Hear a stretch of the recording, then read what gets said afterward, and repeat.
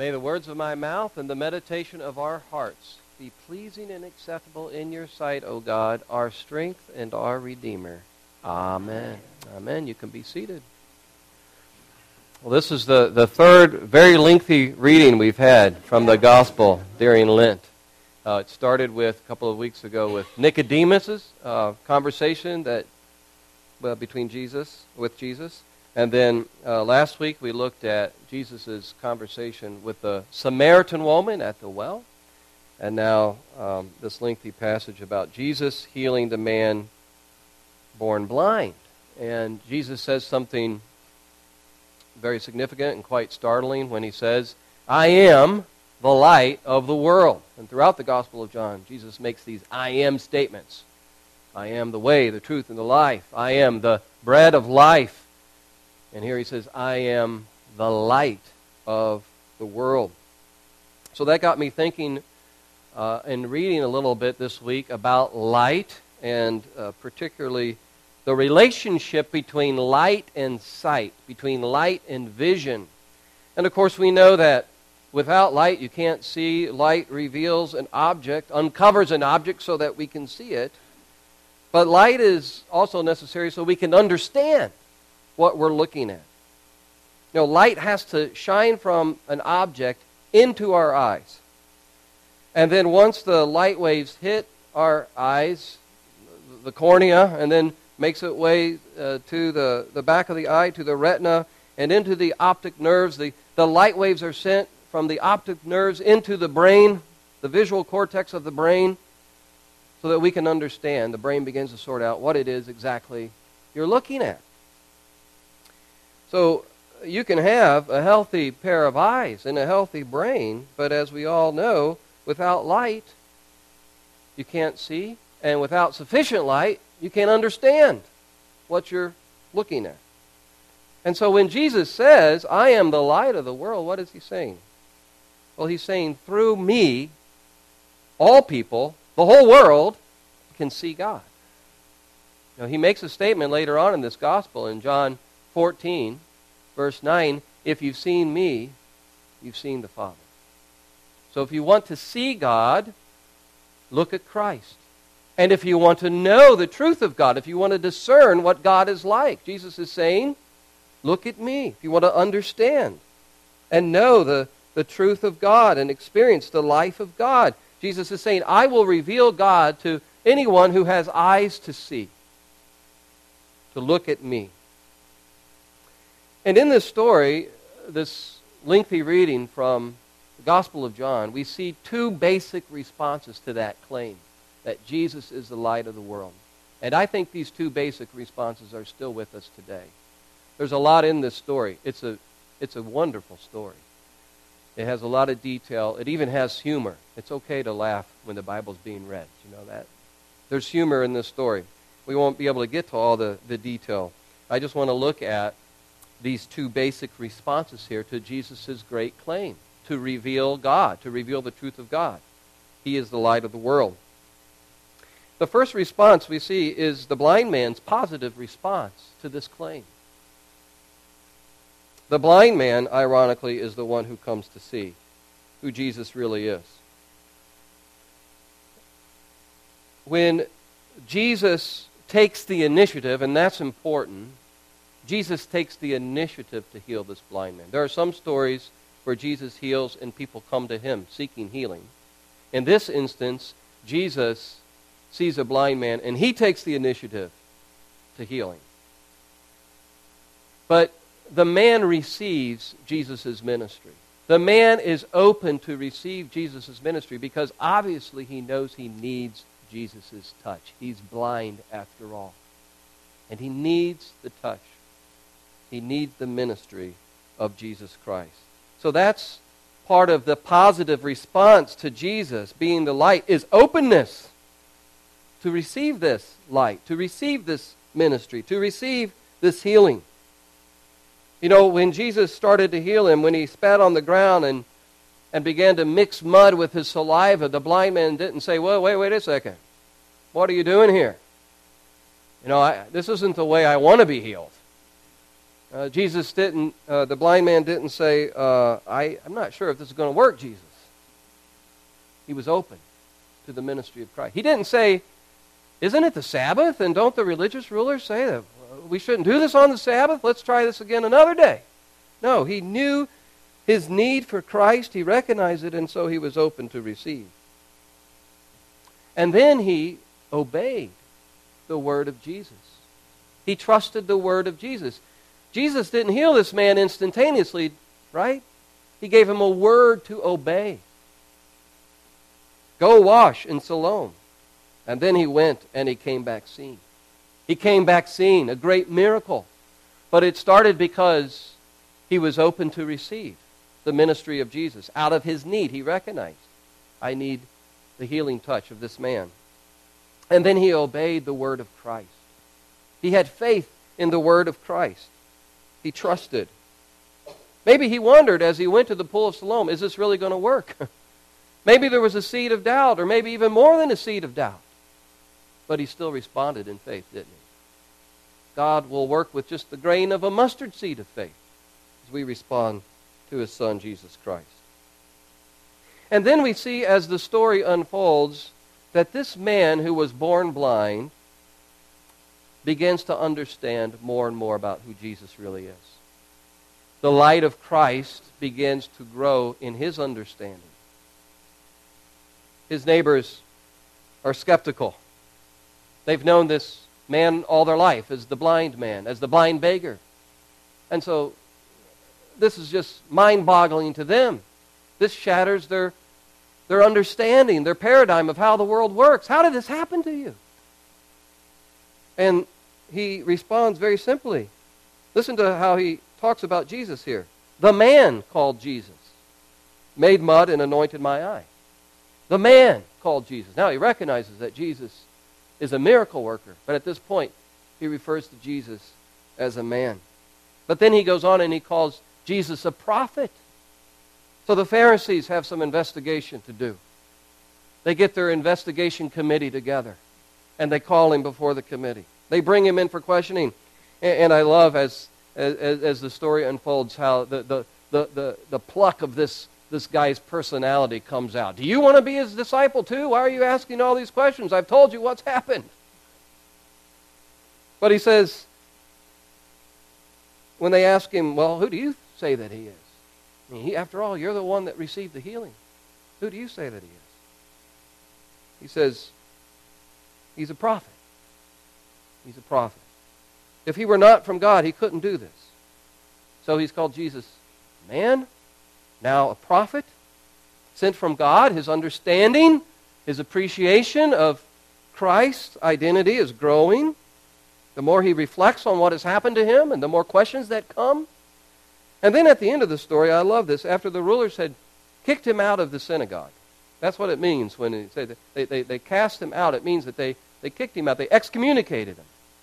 Here was his faith community. And because he was confessing what Christ had done for him, they excommunicated him.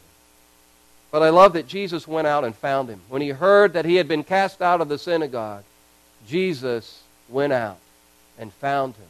And he said to the man, do you believe in the Son of Man?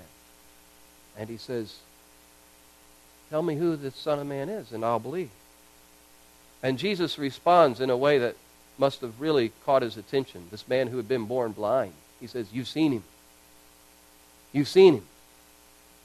He's here, standing before you. The Son of Man, that's another title of Jesus. And it's the title that Jesus used most often to refer to himself. He referred to himself as the Son of Man. What does it mean? Well, it's an Old Testament term going back to Daniel chapter 7. One of Daniel's visions is of the Son of Man who comes with the clouds of heaven. It says, and behold, with the clouds of heaven there came one like a Son of Man. And he came to the Ancient of Days, and was presented before him. And listen to this, and to him, to the Son of Man, was given dominion and glory and a kingdom, that all peoples, nations, and languages should serve him. His dominion is an everlasting dominion, which will not pass away, and his kingdom is one that will not be destroyed. The Son of Man is this divine human figure who is the ruler, the judge of the world, and is worthy of worship, of all people to worship him. All peoples, nations, and languages should serve him. His dominion is eternal. It'll reign forever. And Jesus is saying to this man who was born blind, whom he healed, do you believe in this figure, and this one that God will send, a divine human figure who will come as the ruler and king and who's worthy of the worship of all people? And he says, I am that one. And then it says in verse 38 that the man who had been born blind, the man who had experienced this great miracle, he said, Lord, I believe. Lord, another title, another term. Lord, I believe. And he worshiped him. Very significant that a Jew would worship Jesus. Because, of course, Jews were taught, worship God only. Don't worship idols. Don't worship anything less than God. And by declaring that Jesus is Lord and falling down, or however he embodied this worship, by doing this, by worshiping Jesus, by reverencing him, he's declaring that he is worthy of the same worship that God is worthy of. He's recognizing something of God in Jesus. By the way, that's the only place in the Gospel of John where it says somebody worshiped Jesus. It explicitly says somebody worshiped Jesus. So the light of Christ began to shine brighter and brighter and brighter to this man. He's come to understand that Jesus is more than just a miraculous healer, more than just a man, more than just a prophet. He is the Lord. He's the Son of God. He's worthy of worship. The blind man begins to see who Jesus really is. And friends, I think his experience is something of a microcosm, a model of the experience of a true Christian. A true Christian is somebody who recognizes that Christ has called out to you by his grace. That you were once in darkness, as Paul says, but then the light of Christ began to break through in your life. And you began to sense your need for Jesus. And maybe that happened when you were very young, or in midlife, or older, as an adult. But at some point, if you're a Christian, you recognize that there was a time where God, in his mercy, took the initiative to reach out to you. And the light of Christ reached out to you in your darkness, and you sense your need for Christ. You sense your need for forgiveness, to know the love of God. You sense your need for the hope of eternal life through Christ and his resurrection. And your understanding of Jesus begins to grow and grow and grow. And you become a worshiper and follower of him. Maybe some of you have even experienced the pain of following Jesus. The suffering that comes along with following Jesus. The division and the tension that being a disciple of Christ can have. Like this man who was excommunicated from his community of faith. Now, when we began to follow Jesus, sometimes people experience tension with their family members who don't agree or don't understand. Tension with your family or among your friends or co-workers. But Christ stays with us. Christ went after this man. Christ revealed more of himself to this man. And that's what happens in our life. The mercy of Jesus goes with us. His mercy goes after us, even in difficult times, in times of suffering, as we follow him. And if Christ has done this in your life, then thank God for it, because it's a work of grace. You know the song, Amazing Grace, how sweet the sound. I once was blind, but now I see. Why? Because of amazing grace. And if we see the light of Christ, if we know the light of Christ, it's because of the grace of God. And we're thankful for it. And we praise him. But if there's somebody here who honestly can't say, none of this really resonates with me, then know that Christ is calling you today. Calling you. Christ's light is shining even now, calling you to receive him and to trust him and to recognize that you need him. Let his light shine on you. Well, that's the response of the man who began to see, the blind man. But then let's look at the response. Let's contrast this with the Pharisees. How did they respond to the light of Christ? How did they receive the light of Christ that was shining and blazing right in front of their very eyes? Well, it says there was a division among them. There was a division among them. So we can't paint the Pharisees with a broad brush. Some of them were more open than others. Right? We saw that with the story of Nicodemus. Some of the religious rulers were more open to receiving what Christ was doing. They were trying to process this and figure it out. So we can't paint the Pharisees with a broad brush. But then there were those who just rejected Jesus in spite of all the evidence. And notice what the Pharisees said who rejected Jesus. Look at verse 16. They said, "This man isn't from God. This man isn't from God, for he doesn't keep the Sabbath." And what they meant by that is he doesn't keep our rules about the Sabbath. He doesn't keep our understanding of how we ought to honor the Sabbath. They had their own traditions. They had their man-made rules. One of the traditions of the rabbis was there should be no healing on the Sabbath. Unless somebody was dying, but other than that, there should be no healing on the Sabbath because that was considered work. And Jesus healed on the Sabbath to show that that's one of the most appropriate days to heal on the Sabbath. The Sabbath is a day of recreation, of restoration. And he's doing a recreating work in the life of this man. And so he healed on the Sabbath. He broke through that tradition that was man-made. But they said, he can't be from God because he doesn't keep the Sabbath the way we understand the Sabbath ought to be taught and kept. And then they said, "We know God has spoken to Moses," this is verse 29, "but as for this man, we don't know where he comes from." We don't know where he comes from.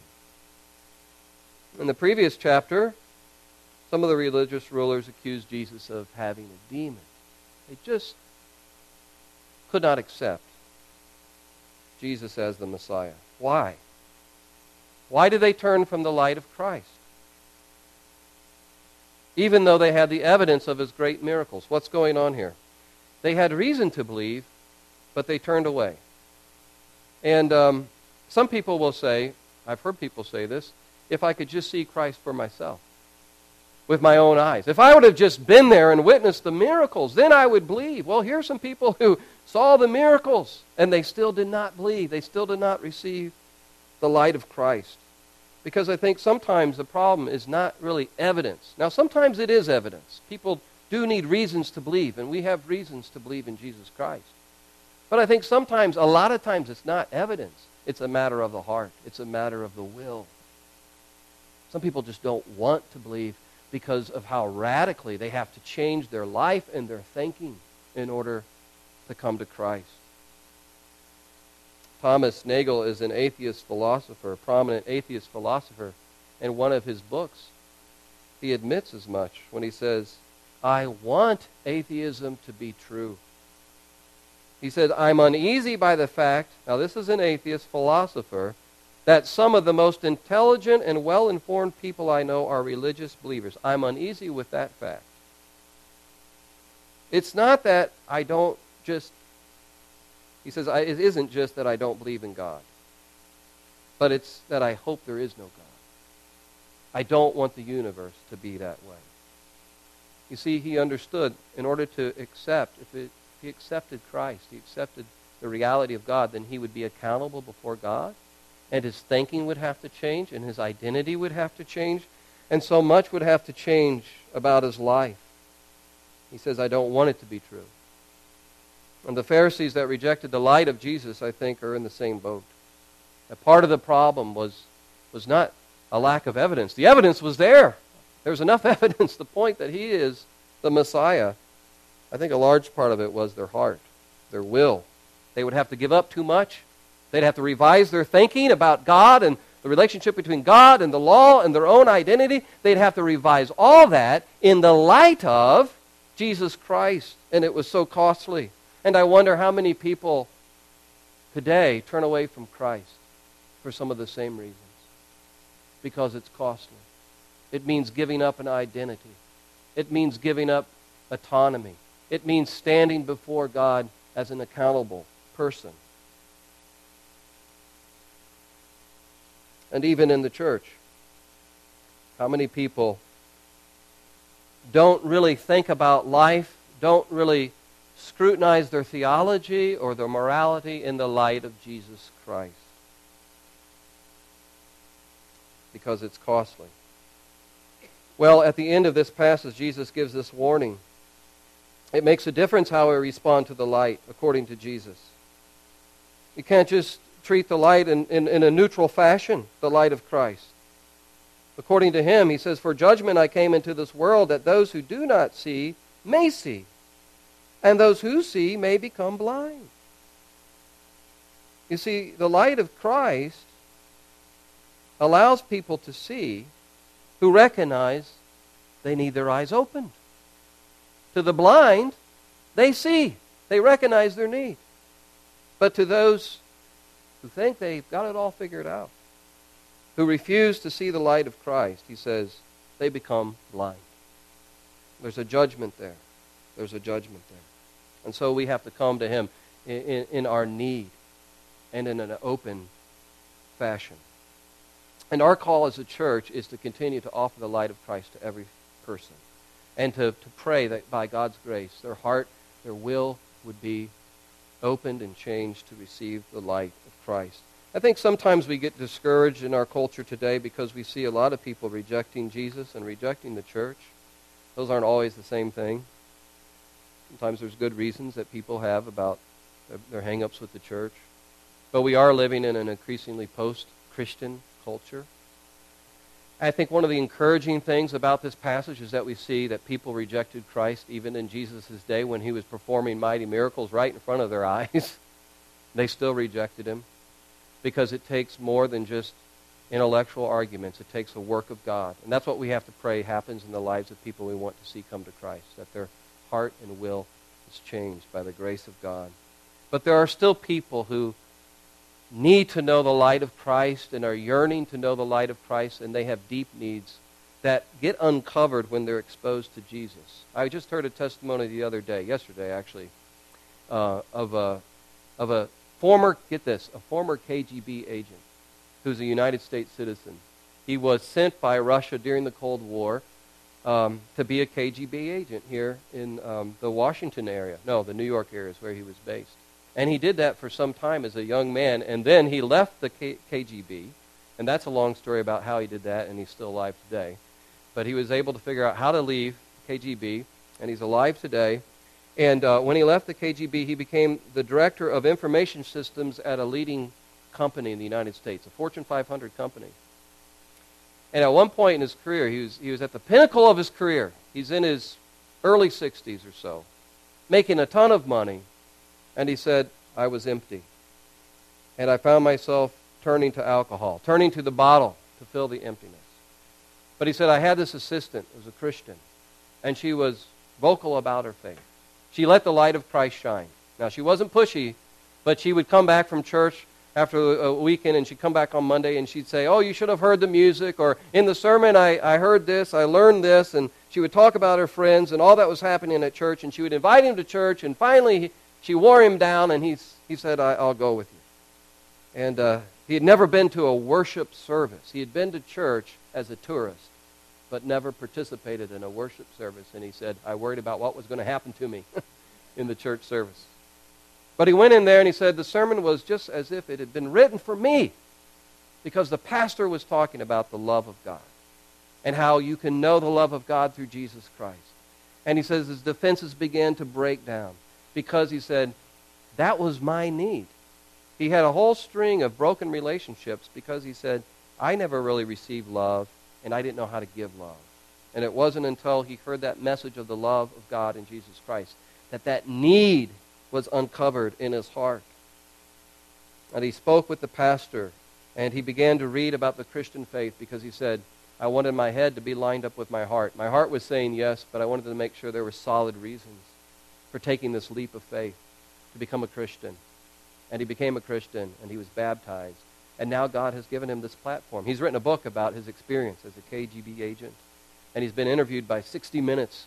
And he goes around the country now, and he tells his story about life as a KGB spy in the United States, but also about how he experienced the deep love of God in Jesus Christ. When I heard that testimony, I thought, you know what? We can't give up. We can't give up on this culture.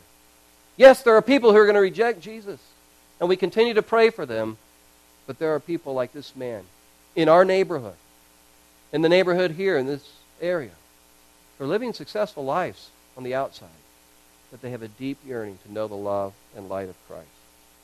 Let's continue to share that light and shine for Jesus. Amen. Lord, I do pray that you'll help us to do that.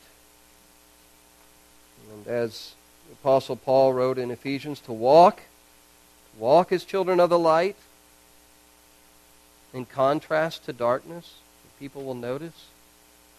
To live our life in such a way that people will notice a difference. To be willing to share the light of Christ, to have conversations about Jesus, and to be sensitive to those who are hurting and who are in a place of need. Lord, help this church, this community, to become a kind of a community where your light shines out into the darkness and compels people to come in. We thank you, Jesus, that you give us an understanding of God. You reveal God to us, and we thank you for your work of grace in our life. In Jesus' name we pray.